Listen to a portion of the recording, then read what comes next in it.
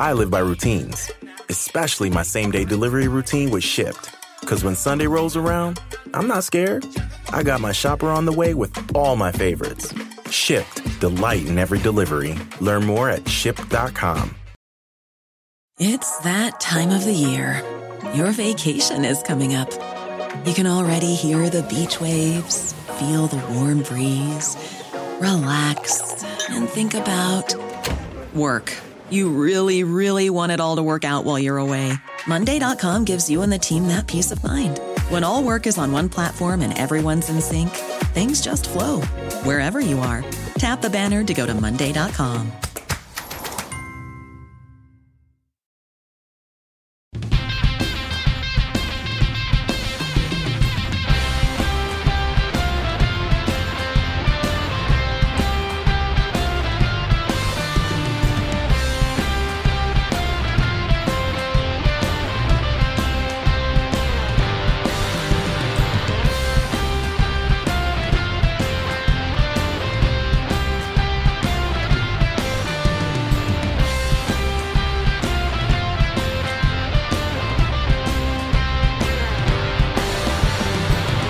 What's up, Portland?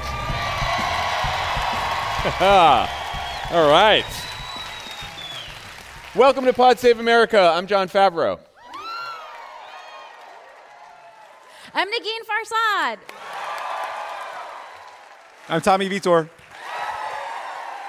I'm Dan Pfeiffer. John Lovett still has COVID, but he's working through it. He's okay. Yeah, he was on some Zooms today. He was on some Zooms. He's fine. Don't worry He was happy but also upset that Thursday's show went well. Yeah.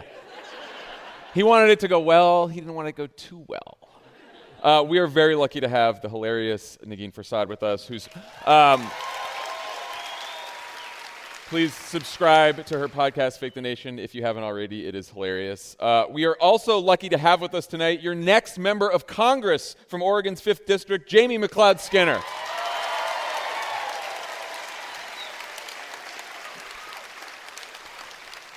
All right, let's get to some news. Donald Trump and Mike Pence,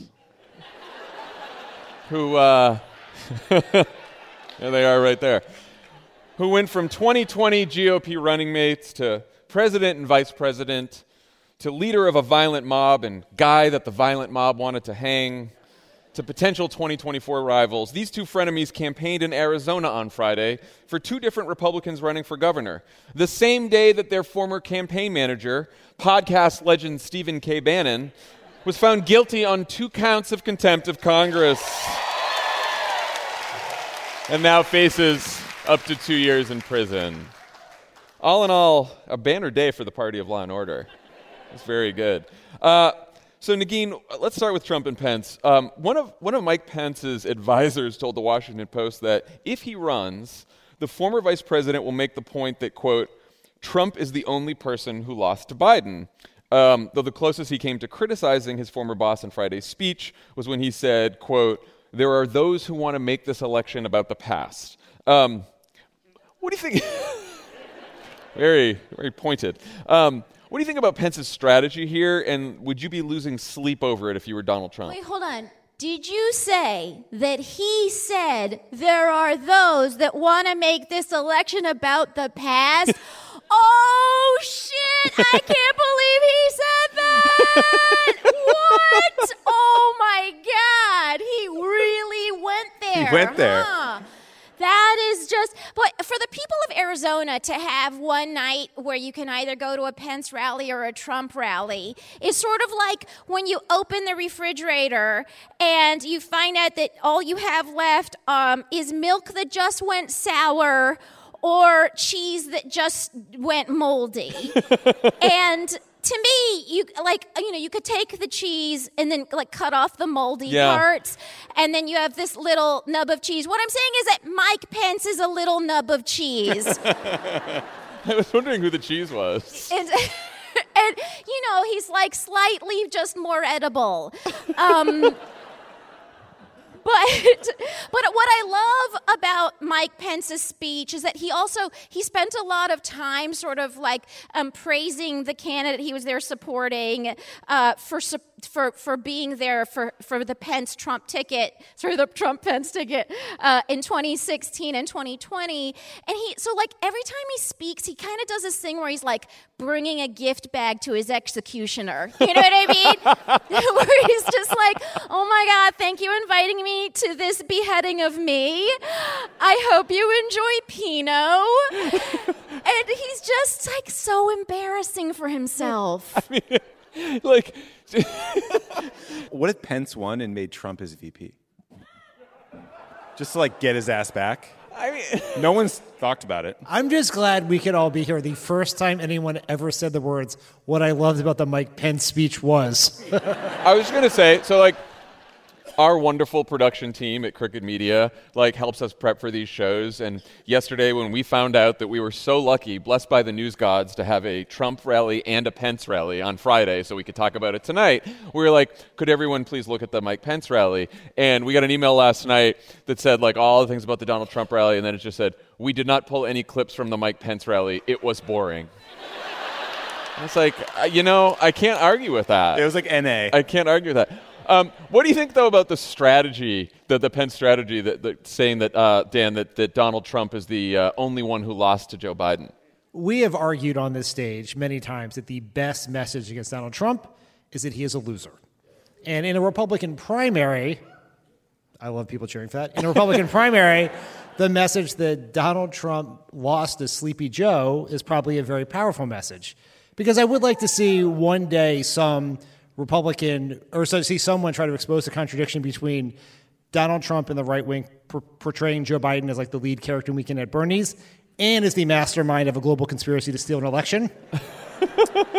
But so I think that is a good message for every single person walking the planet other than Mike Pence.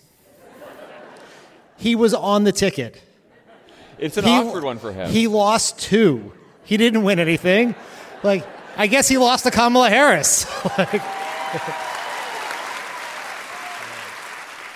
It's so crazy that they would float that.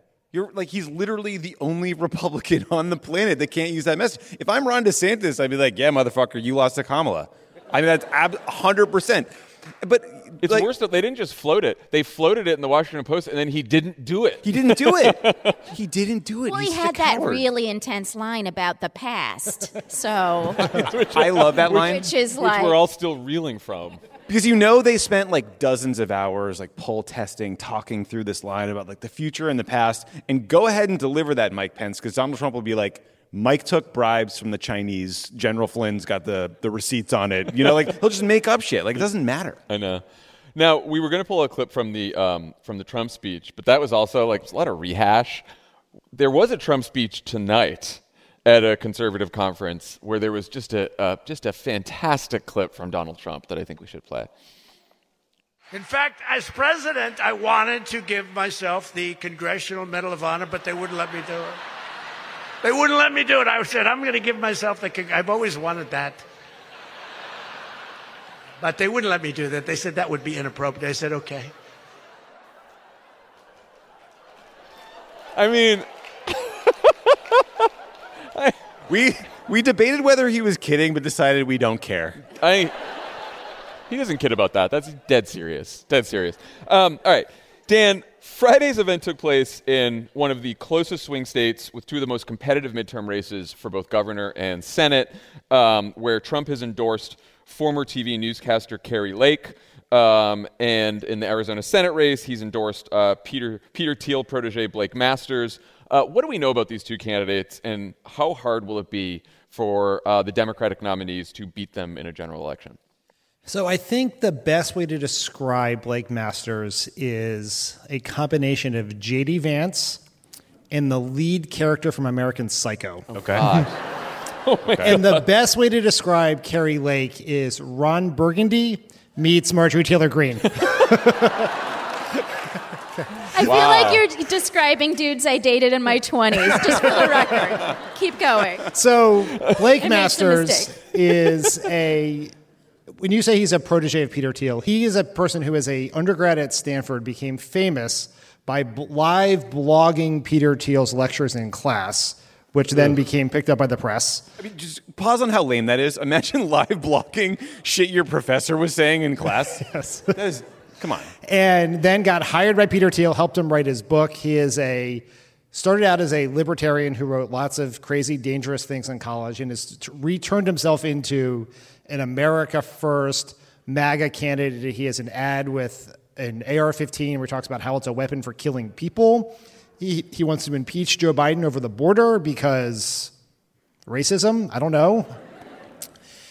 Kari Lake is a long-time Arizona newscaster who voted for John Kerry, re-registered. I like the random clap there. It was like, yeah, Like, John Kerry! She was so moved by Barack Obama's victory in the Iowa caucuses in 2008, she registered as a Democrat the next day. Wow. Oh. Gave to his campaign. About a year ago, she decided to run for office as a complete election lie pushing. She's on Gab. She hangs out with white supremacists. She's full of shit. She's 100% full of shit. But the thing that does it that we have to always remember is whether these MAGA people are true believers, like I think Blake Masters might be, or completely full of shit like Kari Lake and J.D. Vance are, they're just as dangerous. Yeah. And so Arizona we have great candidates there. You know, obviously Mark Kelly's a great candidate. We're still waiting to see who wins the Democratic primary, but it seems like Katie Hobbs, who's the Secretary of State, is the leader, is the favorite. Kari Lake does think Katie Hobbs should go to jail because Joe Biden won the state in 2020. That's her reason. Platform. That is part of her platform. But those are going to be really, really tough races. And even in a great year, Arizona's tough. And I don't know if you've looked out the window recently, but this is not a great year. No. But, if you ever meet someone in your life who's making a transition like Kari Lake from an Obama person to like a crazy MAGA person, suggest to them to get a haircut. Like that might be enough. They don't, you know what I mean? I don't Right. need, it's like. Yeah, go on vacation. I watched the Blake Masters speech. I wrote this Friday night down. for Tommy. Thank you, John. He attacked Mark Kelly for being an astronaut, which was, I don't know, isn't it? Like, that's not cool now? Go at your opponent's strength. That's what you should do. Yeah. He said he wanted to prosecute Dr. Fauci, I guess, for being a doctor, and then said, if you don't want your kid to be transgender, Democrats will call you a domestic terrorist, which is something I've never heard. I did not know we did that. That was part of the thing. Yeah. All right. Well, everyone's got to help Mark Kelly, great senator from Arizona, and then Katie Hobbs wins. Got to help there because Arizona's going to be very close, and we could have some very crazy people representing Arizona if Kari Lake and Blake Masters win. Tommy, let's talk about your boy Steve Bannon, who may have to take a 24-month hiatus from the War Room podcast. So he celebrated his guilty verdict on Friday by bragging about an Axios story that claims Trump plans to replace all nonpartisan civil servants with MAGA loyalists if he becomes president again. Can you talk about this? This is it's called Schedule F. Sure. And why this might be a cause for alarm.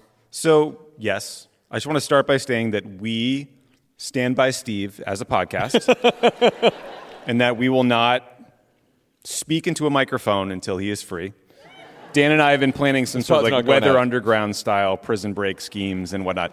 So this Schedule F thing, it's very nerdy, it's very in the weeds. But think back to 2016. Take your brain back to a simpler time. No one thought Donald Trump was going to win. Nobody, not even Donald Trump. So they were like, sir, you have to plan a presidential transition. And they were like, fuck it, let Chris Christie do it. So let Chris Christie do it, and Chris Christie, being a dupe, was like, let's think of lists of, professional Republicans who are qualified for the job. And they put together a big binder, and they did this whole process. And then Trump won. And the next day, I believe, Steve Bannon fired Chris Christie and performatively threw the binder into the trash can, literally in the office. And they started from scratch. That will not happen this time around. And so, the obvious thing that will happen is the first round of, cabinet secretary types will be Devin Nunes and Jim Jordan.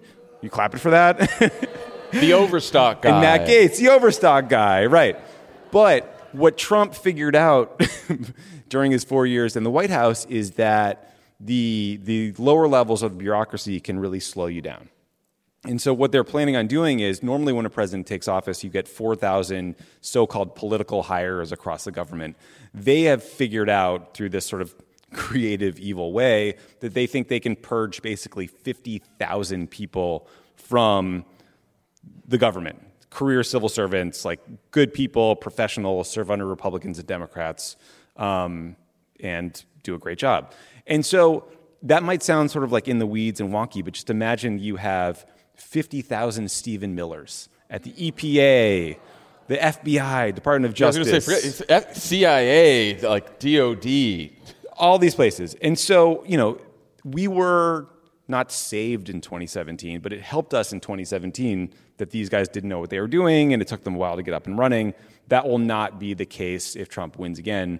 And unfortunately, like, your only avenue to contest it is in the courts, and now we have a bunch of MAGA judges running around. So, look, it's maybe not that high on the list of things we should worry about Trump winning again, but it's up there.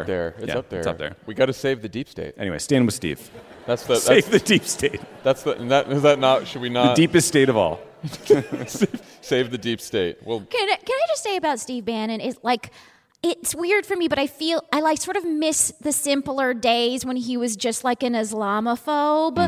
And I say that as a Muslim, right? Like that was, where are my Muslims at? Like that was easier, right? It was just better when he was just like a Breitbart Islamophobe.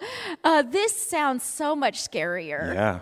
Now he's ripping up the government and installing a bunch of wackos. It's not good. An arsonist. It's not good. But anyway, he'll be in jail for 2 years, maybe. We'll see. All right, we'll be back with more news in a bit. Now, it's time once again to scream at the news with a game that we call OK Stop.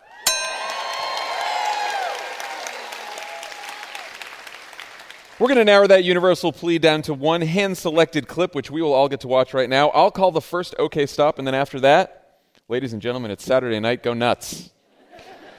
Just to set this up, we are about to watch an actual Trump blooper reel aired by the January 6th committee and expertly curated by Crooked Media's video team. You guys know this one. And it'll give you a behind-the-scenes glimpse at the former president's attempt to formulate a response to the insurrection. This is, of course, different from the constant Trump blooper reel that we've been watching every day of our fucking lives since 2015. You guys ready? Mm-hmm.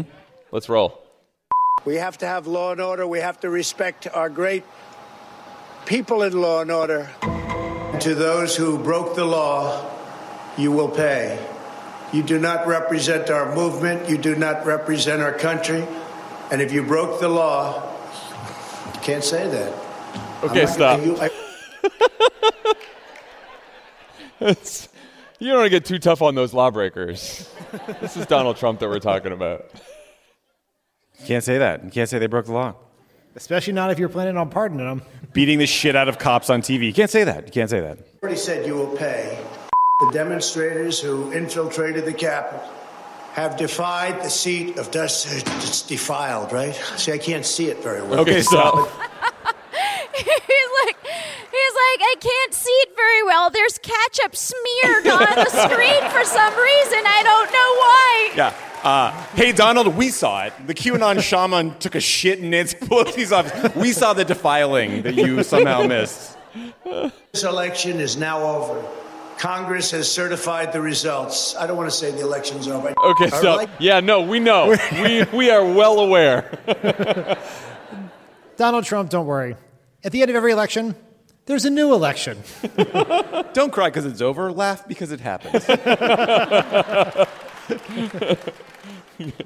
To begin by addressing the heinous attack yesterday. Yesterday is a hard word for me. Just take it out. The heinous attack. Good. Take the word yesterday, because it doesn't work with the heinous attack. Okay, stop. Do you think Mike Pence's attack on the past was a reference to the Yesterday Gate? He's like acting like yesterday. It's like yesterday. It's not a difficult word. He's acting like we're asking him to say like loquacious or impeachment for the incitement of insurrection or It's objectively not a hard word to say. He also said it fine. That's the thing. Also, I didn't know until I watched this version of it that Ivanka has this genius idea in the back. She's like, take it out. Take the word yesterday out. He's like, yes. That is by far the most Ivanka thing possible. Dad, just say the day before today. Also, I love that her job is running teleprompter. That was her job those 4 years. Can we give her something to do? Nowhere to be found during the insurrection, but she was right there at the teleprompter. You know what's a hard word? Bureaucracy. Spell that fucking thing. Yesterday. Anyway. On our country. Say on our country. Want to say that? No. My only goal was to ensure the integrity of the vote. My only goal was to ensure the integrity of the vote. So it turns out that he was actually slapping the podium there because the ketchup attracted a lot of ants. So that's the backstory. But also the word that was tripping him up here was the. The vote, their vote. Ivanka's like, take out the word the. He's like, I've literally never said the word integrity before in my life. Ivanka, what does this mean? Integrity. Integrity. This doesn't work well on a podcast, but the snapping wrist motion is so strange. Yes, it was very like Travolta in Saturday Night Fever. Why was he doing that? Very. Why? Very out of character. I guess not. Actually surprised by how much wrist dexterity he had. This is actually one of the positive moments of his presidency. Maybe he could have reached for the Secret Service. That's exactly right. Collarbone. That made me. Now I'm thinking that's he how could he have hit done it. That Diet Coke button. I think that's it. Is that it? That's it. I hope That's so, okay. John. Stop. All right.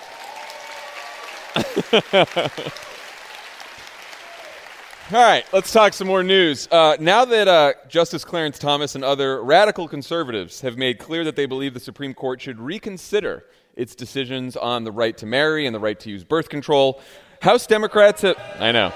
And that's where we're going to talk about it. House Democrats have held votes on legislation that would guarantee the federal recognition of same-sex marriages and the right to purchase and use contraception without government restriction here in the year of our Lord, 2022. So, Tommy, 47 House Republicans voted in favor of the same-sex marriage bill, but so far, yeah, clap for them. That's great. But so far, only 5 Senate Republicans have said they're likely to support it. Many others have said it's, quote, unnecessary. Meanwhile, some Democrats are reluctant to schedule a vote until they know they have at least 10 Republicans on board. Why is this bill necessary, and do you think that Chuck Schumer should schedule the vote no matter what? So the vote would help pass a law that would require states and the federal government to recognize same-sex marriages. The reason we need to do this is because, as you mentioned at the top, Clarence Thomas said in his dissent on the Dobbs ruling that stripped away abortion rights from half the country, that he thinks that Obergefell was wrongly decided and wants to overturn it, which would overturn same-sex marriage. So I think the debate for Chuck Schumer is basically, if I put this vote on the floor, will we have enough votes? And if we don't have enough votes, will the Democrats get blamed because we then can't have a plan B and get rid of the filibuster to do this because Joe Manchin and Kyrsten Sinema drive us all crazy? Then we're back in the Manchin. My argument would be schedule the vote. Maybe we can get something really good done. And if we can't, 70% of the country supports same-sex marriage. So let's make a bunch of Republicans take a really hard vote. And the reason we know it's a really hard vote is because Republicans are saying hilariously stupid things in an effort to not respond to the question of whether or not they'll support this vote. Yeah, and I think you got to call their bluff because one of the 5 Republicans who said that they're likely to support this is Ron Johnson of Wisconsin. And yeah. Now, why is Ron Johnson saying that he's likely to support it? Because he's in a very competitive Senate race in Wisconsin, and he knows that this is a very popular thing to do. So, I actually think if he puts it on the floor, like Republicans don't. Well, some Republicans want to get away with not giving their position right now. Sure. Schumer puts this on the floor. I don't know. I think it's. What do you think, Dan? Do you think he gets 10? I don't know if it'll pass or not. I mean, the Republican, but it puts people like Ron Johnson, every Republican in the country, to choose between the opinions of the overwhelming majority of Americans and the radical right-wing extremists that control their party. And so this is why McConnell does not want this to happen, is he does not want this vote to happen because he does not want to have it fail and have 80% of his Republicans vote against it, or have it pass and have the radical right wing think he's sold out. And so when you are in that position, when you have your opponent in that position, you have to exploit that tension, right? Not walk away from it. Yeah. So, Negin, the contraception bill has not fared quite as well. Only 8 House Republicans voted for it, including our new queen, Liz Cheney. And the New York Times reports that the contraception bill, they don't think it will get 10 votes in the Senate. Considering that 90% of the public supports birth control, which is even more than the 70% who support same-sex marriage, why do you think Republicans are so opposed to this bill to just guarantee the right to contraception? That's a really good question. Is it because reckless raw dogging is a part of the Republican platform? I don't. Is it? I mean, it's like a legitimate question. I think we got an episode title. Trump is standard bearer. Live from Portland.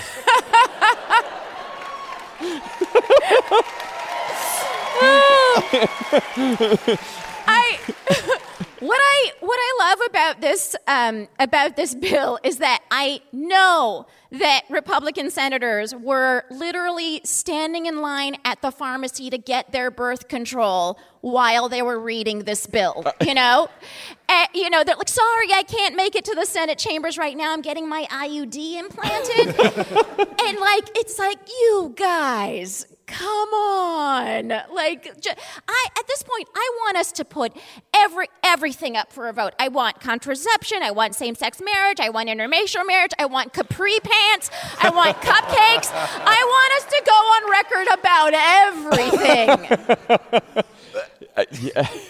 It is. Yeah. This is confusing to me. I don't get why Republicans are calling the bill a Trojan horse. No pun intended. See what you did there, John. Get out of here. You're fired. Get out of here. I did not think about that. I think McConnell called it Schumer's magnum opus, but it is so funny imagining them voting on this. Like Chuck Grassley's like, erections. This went out of style in the 70s. No, I guess they are upset that some of the money in this bill would provide funding or guarantee funding to Planned Parenthood. And so they think, even though it would be for Planned Parenthood providing contraception and not abortion, they think they don't want anything close. That's why Republicans are against it. I mean, it is wild that you can't get 10 Republicans to support contraception. I mean, it's wild. I was just okay, Dan, what do you think of the overall political strategy of putting these bills up for a vote, including maybe capri pants? You wrote a message box last week about Democrats advancing a freedom agenda. Can you talk about that? And are there other issues that you think Democrats should be holding votes like this on between now and November? Yeah, I think ultimately where you want to be in politics always is having the election focus on issues that unite your base and divide theirs. Generally, that is populist economics for Democrats. But the Republicans have gone so far out of the mainstream on these issues that they've created this tremendous opportunity, right? They've sort of been opened up by the Dobbs decision.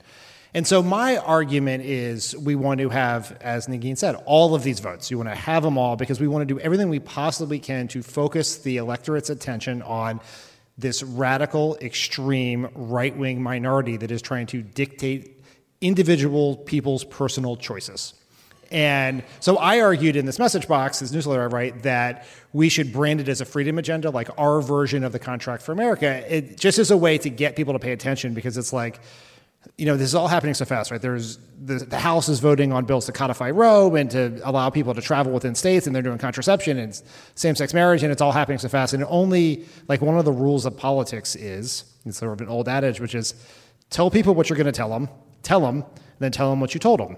right? And so like framing this under an agenda that would allow people to understand what this was. And I argued that we have an opportunity to reclaim freedom as a value in our party because of what the Republicans are doing.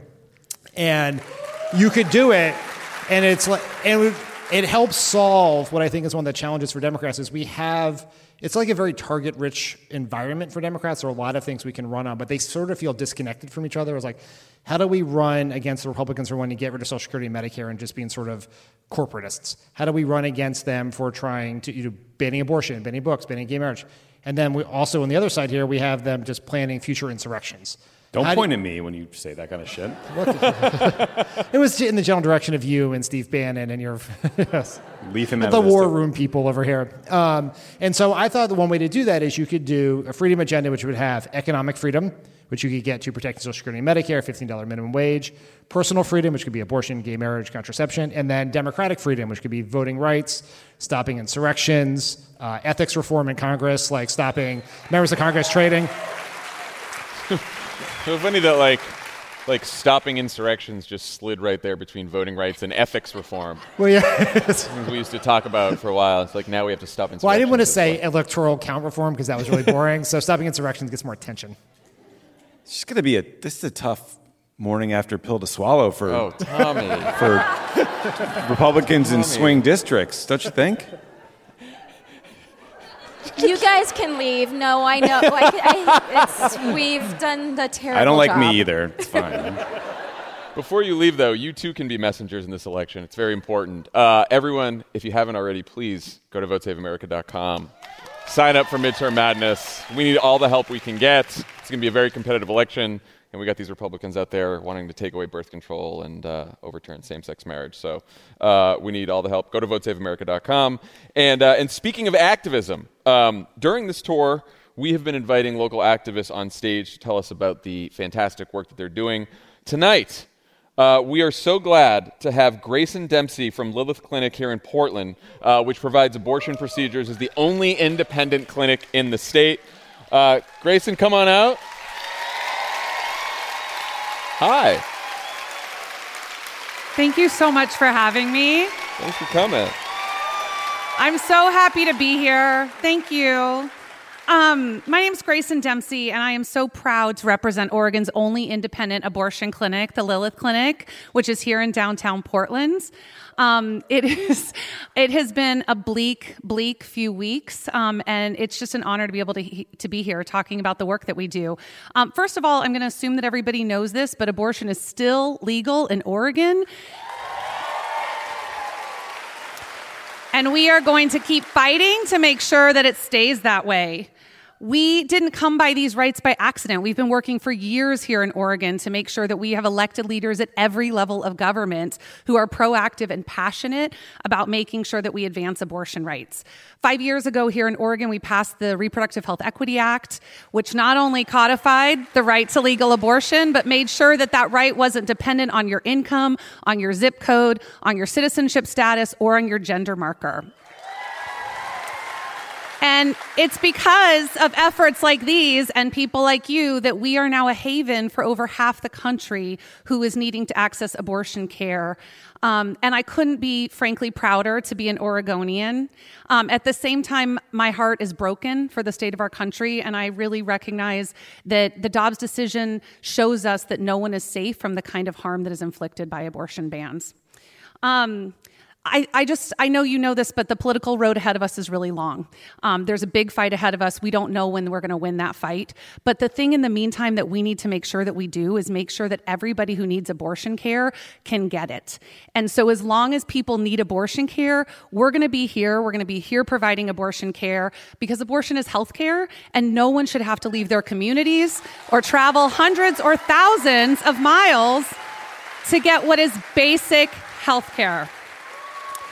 Clinics like ours across the country are working collectively to ease the burden, but the reality is that many people are going to have to travel. And for those who have to travel, the financial burden can feel insurmountable. At Lilith Clinic, we work closely with local and national abortion funds to try to ease this burden. But no one should have to choose between paying for an abortion or choosing between things like rent and groceries. So tonight, I want to talk to you about something that you can do to directly impact abortion care. At the Lilith Clinic, we wouldn't be able to do what we do without the really brave and amazing physicians at Oregon Health and Science University, or OHSU. We're so grateful, who staff our clinic and provide a really important backstop for us to refer the most complex cases to their care. OHSU has set up the Abortion Care and Training, or the ACT Fund, which is specifically there to not only cover the cost of care for abortion patients, and especially those who need, more complex care, who may need overnight care, follow-up treatment, and may not be covered by typical abortion funds, but also does something really unique in that the fund is there to train the next generation of abortion providers. We know, which is incredible, that deserves applause for sure. We know that eventually we are going to flip state houses and we are going to win back the Supreme Court. But if there's nobody there to provide abortions, then that's going to be meaningless. Right now, we have a generation of doctors and clinicians who have been training, and we need to keep that going. So the ACT Fund is set up to train providers from states where abortion has been banned, to give them the essential gynecological skills that they need to not only provide abortion care, but things like miscarriage management and other life-saving skills that are so essential.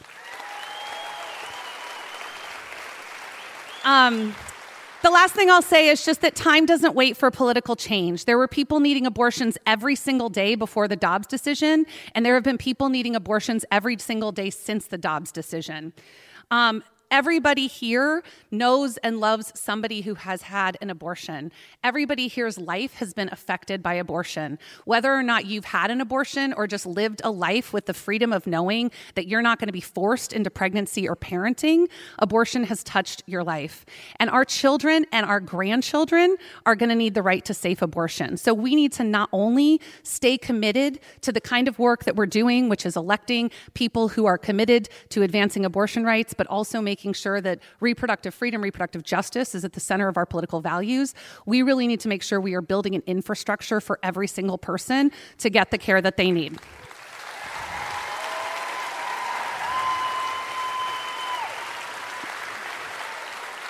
I was really nervous tonight. You guys are making this really easy. Thank you.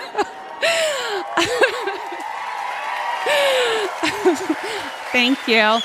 I want to say, if you're here at the merchandise table, there are cards with a QR code that'll give you a link directly to donate. If you are listening, the link will be online. And I just really want to thank you so much for your commitment. Thank you to Pod Save America for having me. It's really a pleasure, and we're in this fight together.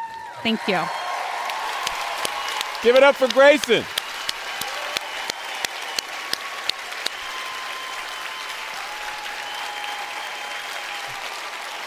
When we come back, your next Democratic member of Congress from Oregon, Jamie McLeod Skinner.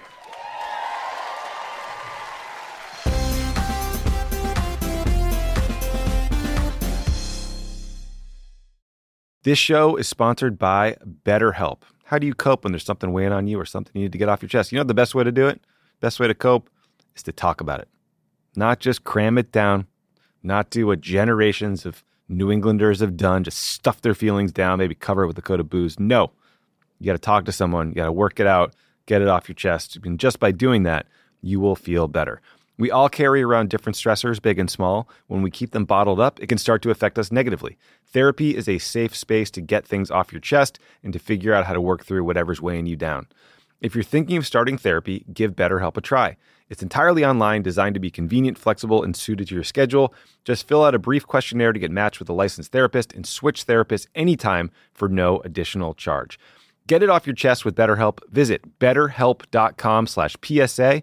Go today to get 10% off your first month. That's BetterHelp, HELP.com/PSA. Please welcome to the stage the next Congresswoman from the 5th District of Oregon, Jamie McLeod Skinner.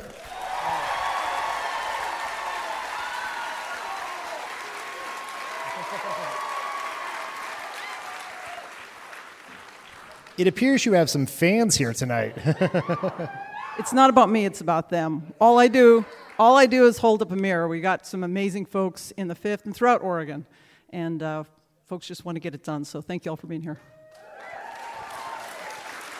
So you made the decision to take on a longtime incumbent, backed by the National Party, well-funded. Tell us about how you made that decision and then how you won that race.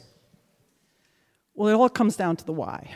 And for me, when I was 8 years old, my mom told me to always leave a place better than I found it.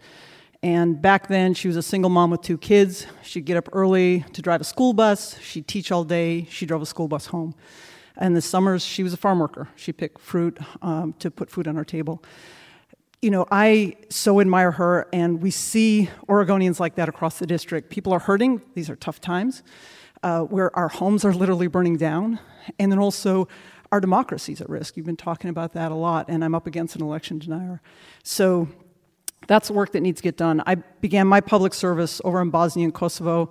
I did not serve in uniform. It was back in the day. I'd come out as a young adult. As I say in rural areas, that's how God made me. God doesn't make mistakes. But it was back in the day. And so I work for a humanitarian organization repairing schools and hospitals in Bosnia and Kosovo. And so January 6th, which you were talking about, I've seen what happens if that would have succeeded. And so there's so much at stake.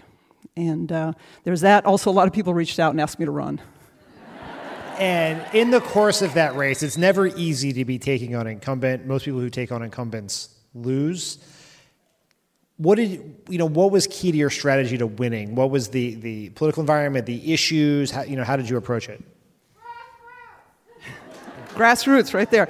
Well, it's simple. You show up, you listen with respect, you hear what people are talking about, what people are concerned about, and then you do that. I mean, that's what public service is. And so I can say, and that was true in the primary. We were talking to Democrats. It's true now as well in the general. Regardless of party affiliation, we all want to be able to have a roof over our head and food on our table. We want opportunities for our kids. We want health care for our families when they're sick. We don't want our homes to burn down. We don't want our family farms going under. And those are the basic issues. So whether it was lowering prescription drug prices, also a shout out to our teachers, because my mom's a retired teacher. Mine too.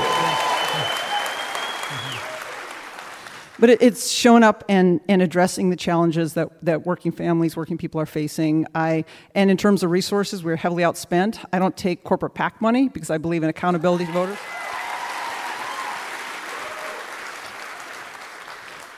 But even in this first quarter, and I'm running against a MAGA Republican, I outraised her, and she's heavily self-funded. And 96% of our contributions were low-dollar donations. So it's about working for folks. When people, take on and defeat incumbents, it's always a little bit uncomfortable because you've just beaten the colleague of the people who you're now trying to join. How has the National Party been, the DCCC, the congressional leadership, to you in your campaign since your victory? They've totally embraced us, and that's because there is so much at stake. I mean, there's some folks on the Democratic Party that I'm more aligned to. Some folks it's really a different approach to the same fundamental things, and it's about showing up and taking care of people. That's why I'm a Democrat. I think that's what the Democratic Party is doing, and that's why we need to elect Democrats, especially this cycle. So your race has received a lot of national coverage. It's been a lot of punditry about it, and it's framed in this way of progressive versus centrist, and it's treated in the same category as Alexandria Ocasio-Cortez's victories or Ayanna Pressley's or Cori Bush's. But I feel like these national labels from people who write about the race and talk about the race who probably never stepped foot in Oregon during the race doesn't really represent how things really went. Do you define yourself as a progressive? What kind of progressive are you? How do you want people to think of you and your approach to this district? So I've traveled thousands of miles across Oregon. I've met with thousands of folks. And with all due respect to polling, the things I'm talking about are things... No one has respect for polling. Okay. So that's the the diplomat in me, saying that you've always got to, like someone once said, you can say anything you want about someone as long as you start with bless their pea-picking heart. So that's kind of that piece.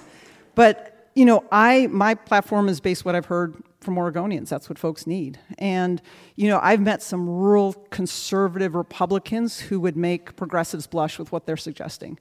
And we've seen that a lot, right? That, you meet folks who hated Obamacare but loved the ACA. So a lot of it comes down to language when we're talking about. Hey, we've all got those buttons, I'll say. So, it's true.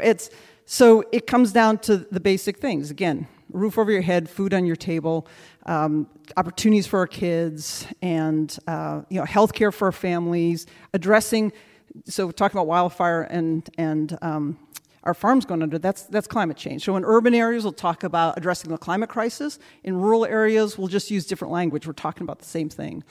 But it's doing those things. And so whatever that is, sign me up. Call me whatever you want. That's what I'm working on.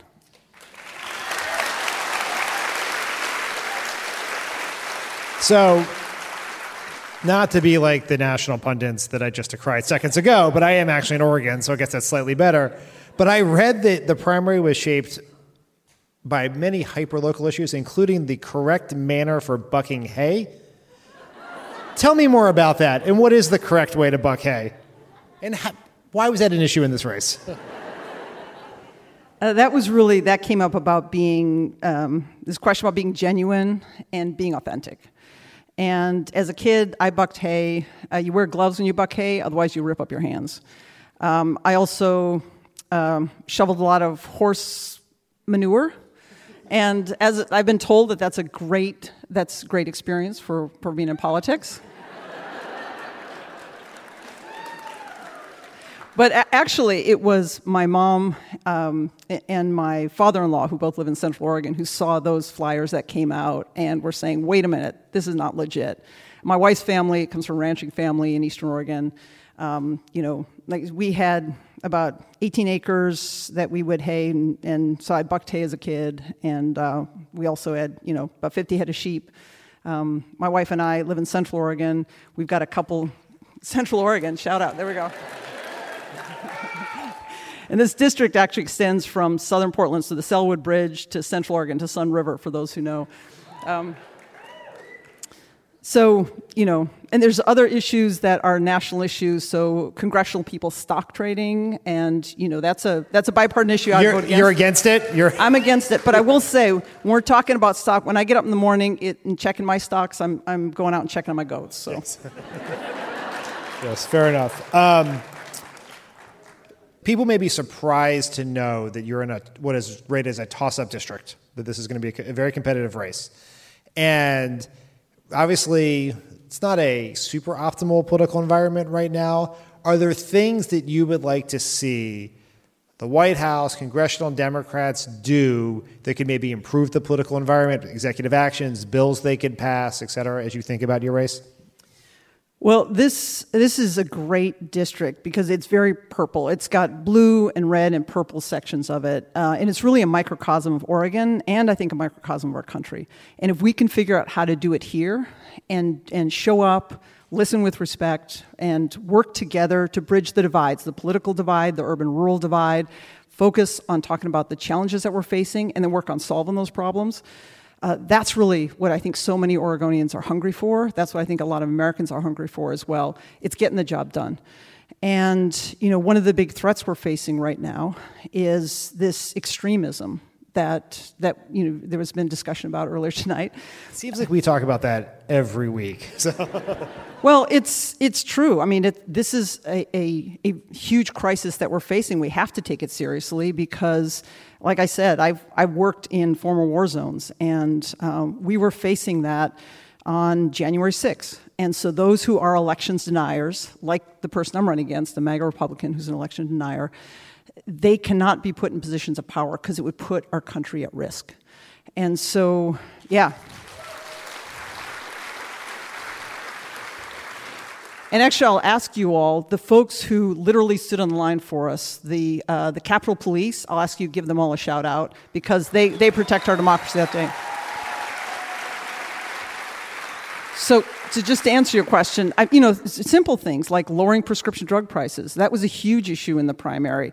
It's really simple, but I tell you, I remember talking to a grandfather just a couple months ago who was literally in tears because their family, his grandson, had very dangerous, life-threatening allergies, and they needed an EpiPen. And those things cost about $5 to make, and they cost about $600 to buy.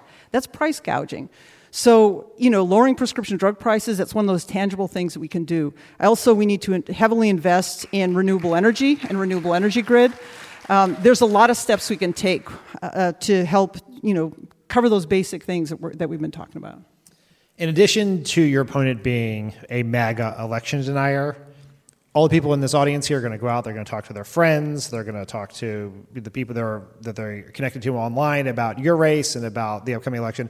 What else should they know about your opponent in the stakes in this election? Well, a couple of things. I mentioned before she's trying to buy this race. She has used taxpayer money before to go on junkets and golf carts and stuff like that. She also, when she was a big supporter of the Trump tax cuts that essentially took money that put the middle class at risk and working families at risk by lowering the resource that we had and created tax breaks for corporations. That's something she celebrated, and she literally said, well, it'll be good for some of us. Well, it wasn't. It's not good for most of us. So there's no solutions there. So we're facing, rebounding from the COVID economy, challenging times, the climate crisis, challenge, and also protecting our democracy. So we are in a time of crisis, but we're also in a time of hope. And it's not passive hope. It's let's get out there, roll up our sleeves, and get the job done hope. And I'm really proud. The folks who are working as part of my campaign are working really hard to get the job done, to make sure we protect this seat, and then we protect the House. And that's going to be really critical. If you're elected, you would become Oregon's first member of Congress from the LGBTQ plus community. Obviously, we are seeing in the Supreme Court and across the country an assault on LGBTQT plus rights around this country. How worried are you about the Supreme Court, and what do you want to see Congress do to try to protect them? Well, there's so many attacks right now on our very fundamental personal freedoms. And that's about our abortion rights and rights to make decisions about our own bodies. And Grayson was talking about that earlier. There's also about protecting families like mine. A shout out to my wife who's here.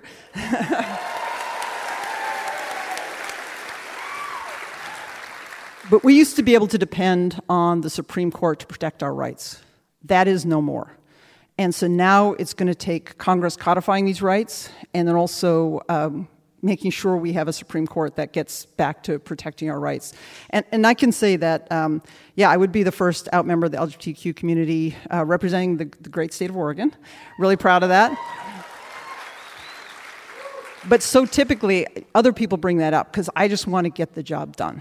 But it is important. I've literally had conservative Republicans in Eastern Oregon come up to me and want to shake my hand and thank me for running us out because they say, it's time. One guy said, my son's gay and it's time. Let's just get this done. That's great. That's really great. All right. Before we go, please tell our audience here in the venue and listening at home how they can help your campaign. That's been my favorite question so far. Great question. I would not let you off this stage without asking that question. Well, when we're talking to voters, there's two things that we hear. One is that when people know my background and my experience, wildfire recovery and engineering and all the different things I've done for folks, people trust me to lead and trust me in the seat. The second thing we've heard is there are a lot more folks who need to hear about me so that we can make sure we win this race in November. So there's three things you can do. The first is follow us on social media, and we're on several different platforms. So it's at JamieForOregon.com. The second thing you can do is donate. As I mentioned, I don't take corporate PAC money, and we rely heavily on individual contributions and also membership organizations. So it's JamieForOregon.com. If you can go online and contribute, $10, $20, $50, it'll be huge, and that's what will help us. And we actually outraised our opponent in this last cycle.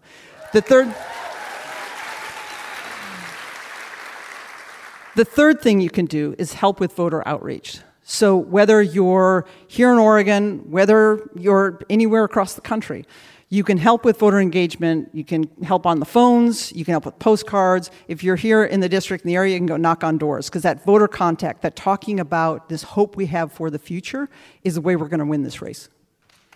There is no math where the Democrats lose this race and keep the majority. So if we want to keep the majority and keep the gavel out of Kevin McCarthy's hand, we have to elect Jamie. So Jamie, thank you so much for being here.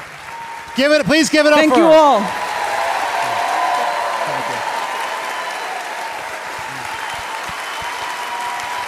When we come back, we're going to play a game.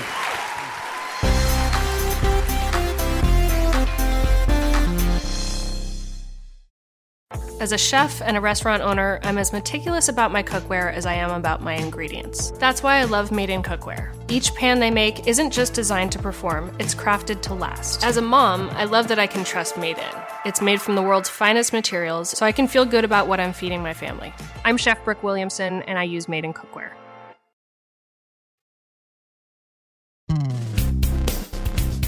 So, this week, Democrats in Congress tried something that political experts are calling a strategy. They decided to hold a vote on legislation that would protect the federal right to same-sex marriage, and as intended, it's causing Republican politicians to really squirm. After all, most Americans have come to love seeing two sweet PR executives in matching beards and tuxes exchange vows while their lesbian friend sings a Brandi Carlile song she kind of learned the day before. But most Republican politicians are still stuck with their lame old position. The marriage is meant to be between one man and one woman he talks at over dinner. This has led to some truly pathetic attempts to avoid answering questions on the topic, like when Marco Rubio tried to escape reporters by running into an elevator, only to be trapped in there with the bill's co-sponsor, Democratic Senator Tammy Baldwin. Yeah, that's tough. Tough for Marco. I would love to know what they Tough talked for about. Marco. So, how's it going? Other Republicans have decided to really let their anti-gay freak flags fly for old time's sake. Let's see if you can tell which way they went in a game that we're calling For Better or For Potentially Much Worse. All right, we'd love to have some volunteers in the audience, but please only raise your hand if you've signed up for Vote Save America's Midterm Madness. Why? Because as of next weekend, we only have 100 days left until the 2022 midterms, and we need to make every day count. So if you haven't signed up yet, go to votesaveamerica.com to take our Count Me In pledge to volunteer next weekend, the weekend of July 31st. Okay, now who wants to play? Who signed up? Olivia is out there. All right. We will know if you're lying. Yeah, if you lie. We'll check. But if you want to tell a little white lie tonight and then sign up tomorrow. Yeah, like if we don't have enough volunteers for questions. Look at all the hands that went up. So many fucking hands. That's unbelievable. That is embarrassing. It's a permission structure to lie. All right, Olivia, you got someone? Hello, my name is Tamala. Hi. Hi. Thank you. All right, you signed up. You're good. Yes. Wait. Sorry. What region She's have you like, signed up for? what are you talking about? What did I sign up for? Northeast. Okay, good. All right. Okay, that's cool. Good. That sounded honest. Would have preferred the Midwest as an answer, but that works for me. I'm from Pennsylvania. Okay, that makes sense. That's fine. Yeah. Okay. All right. So here's a question. Before Tammy Baldwin cornered him in that elevator, Marco Rubio deflected questions about the survival of gay marriage in America by insisting he knows, quote, plenty of gay people in Florida that are pissed off about what? COVID restrictions? Not COVID restrictions. Anyone else? Want to try again? Thank you. Gas. The answer is gas prices. But if you think at least some of those gay people weren't filling their tanks to drive to a gay wedding, you're out of your mind. I get 7 invitations on my fridge right now. The whole world is playing wedding catch-up. All right, let's get another audience member. What's your... Megan. Hi, nice to meet you. Okay, so here's your question. Which Alabama senator, whose name sounds like a spunky cartoon potato that plays the trombone, replied the following when asked if he supported gay marriage? Yeah, if that's what you want to do, fine. Oh, God, who follows Alabama? Which Alabama senator? Some asshole in Alabama? What did you say? I said some asshole in Alabama. That's technically correct. We'll take it. Yeah. Some asshole in Alabama. Yeah, subtitle Tommy Tuberville, by the way. Who is that an asshole from Alabama? The specific asshole from So Alabama. technically, 100%. Yeah, you nailed that. Absolutely nailed that. All right, who we got? Ryan, okay. This is a fill-in-the-blank question. In a statement to CNN this week, Rand Paul claimed... Yeah, I got some Rand Paul fans here. Rand Paul claimed that he has not had time to look at the gay marriage bill as it heads to the Senate. He's been too busy wrestling with his neighbor. You know how it goes for Rand. So in 2013, Rand Paul said this about the slippery slope of gay marriage. Quote, "I think it's a conundrum. If we have no laws on this, people take it to one extension further. Does gay marriage even have to be between... blank? What is the blank? people? Humans. Yes. You nailed it.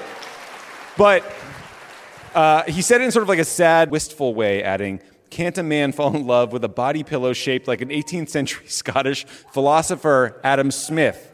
If our relationship isn't real, then why do I cry when we make love? That was just...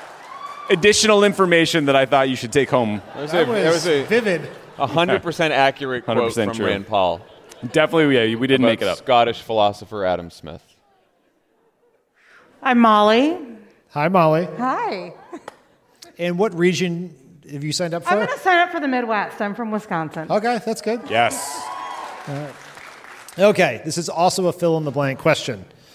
Of course, we know exactly how Republicans feel about gay marriage because they told us when the Supreme Court decided Obergefell in 2015. In response, GOP congressman and avowed white supremacist Stephen King said, it only requires one human being in this relationship, that you could marry your blank with this decision. What piece of lawn equipment did King suggest you could soon ride down the aisle in front of your friends and family? God, there's my Wisconsin hammock. I don't know. The answer is lawnmower, which is just horrible. Do you know how expensive it would be to feed an entire extended family of lawnmowers plus an open bar? Gas prices are insane right now. I feel like weed whacker is the obvious answer here. Oh, you know? No? Tommy. Jesus. Tough crowd. Fucking. Sorry, Portland. All right, Olivia, who we got? Austin. Austin, what's up? Not much, just here. Right on. What region are you signed up for? I will sign up for the Northwest. 'Cause, you know. Northwest? Oh, we just invented a new region. Made up a region. Love that, Austin. You know what? Love that for you. We're in Portland. That's fine. Don't worry about it. Just say West. All right. This week, Mitch McConnell said, quote, I'm going to delay announcing anything on that issue until we see what the majority leader wants to put on the floor. However, he used to support an anti-gay federal marriage amendment. Said McConnell, quote, I believe that traditional marriage, the union between a man and a woman, is what? This is multiple choice, don't worry. A, the cornerstone of our society. B, the way Jesus and his wife, Mrs. Jesus, intended things to be. C, what I like to watch. Or D, what I like to watch from a closet when no one knows that I'm there. As much as I wish it was B, it's A. You are correct. It is A. It is I think A. D might be correct, too. God help us. Oh, gosh. Jenny. Hey, Jenny. Hi. Welcome. What region are you from? Oh, thanks. I'm going to sign up for the Midwest tomorrow. I grew up in Michigan, so. All right. All right. Well, Nagine's got you covered. Well, this is a multiple choice question. Asked about the bill, Iowa Senator Joni Ernst said she hadn't seen the bill, but is keeping an open mind. You know her. She's such an open mind. When asked if she supports marriage equality, though, she actually said, I have a good number of very close friends that are what? Is it A, real snappy dressers, B, queer as a $3 bill, C, bears, and not the kind you see at Yellowstone, hey, or D, same-sex married? Gosh, I really want to say A, but I think maybe it's C. Oh, you're nuts! It should be C. I know. I really wish she just said bears and then went. It was like twinks and that, and she just like knew the entire. No, the answer is D, same-sex married. But that was so cute what you said. Because same-sex married is a total normal way to describe that. Should have said otters. Who we got? Yeah, hey, I'm Brian. Ryan, good to meet you. What region we got here? I'm going to go south. Sure. Yeah. You're a good man, my friend. Unbelievable. Is South Lovett? Just defiance. Is Lovett? I'm South. Oh, you're South. Sorry. Yeah, it's like me and Stacey Abrams. You probably know Yeah, that, right. It's luminaries. Lovett's Northeast. Okay. As recently as 2013, what two groups did Ben Carson compare to gay people hoping to get marriage equality? They're multiple choice here. Al-Qaeda and ISIS, A. B. NAMBLA and people who engage in bestiality. C. Drug cartels and human traffickers. D. Barack Obama and his second Muslim army. What's this first? I don't know. We'll find out. Oh, I'm going to go B. B? Yeah. Nailed it. That is NAMBLA Very good. and people who engage in bestiality. And just a reminder for everyone listening, Ben Carson was a neurosurgeon and the U.S. Secretary of Housing and Urban Development. So I will say I once tweeted what I thought was a very innocuous thing, that Ben Carson gave brain surgeons a bad name.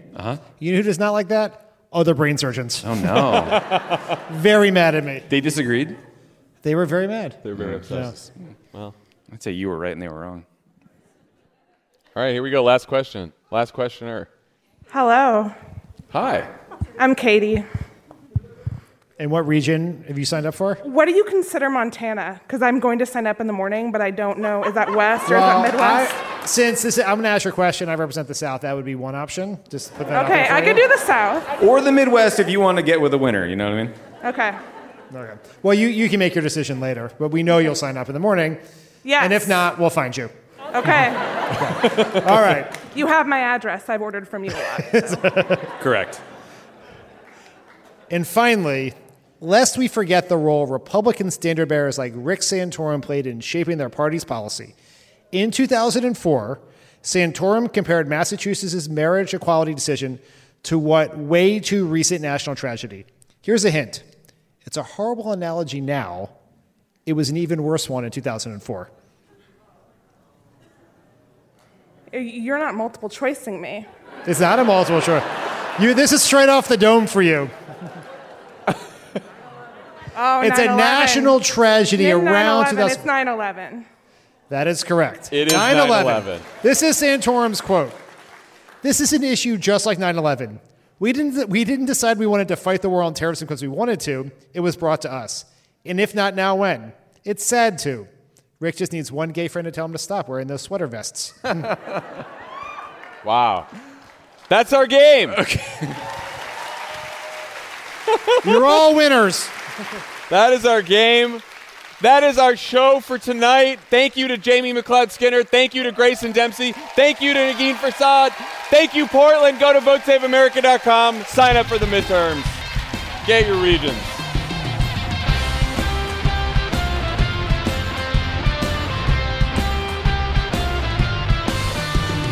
Pod Save America is a Crooked Media production. The executive producer is Michael Martinez. Our senior producer is Andy Gardner-Bernstein. Our producer is Haley Muse, and Olivia Martinez is our associate producer. It's mixed and edited by Andrew Chadwick. Kyle Seglin and Charlotte Landis sound engineer the show. Thanks to Tanya Sominator, Sandy Gerard, Hallie Kiefer, Ari Schwartz, Andy Taft, and Justine Howe for production support. And to our digital team, Elijah Cohn, Phoebe Bradford, Milo Kim, and Amelia Montooth. Our episodes are uploaded as videos at youtube.com/crookedmedia.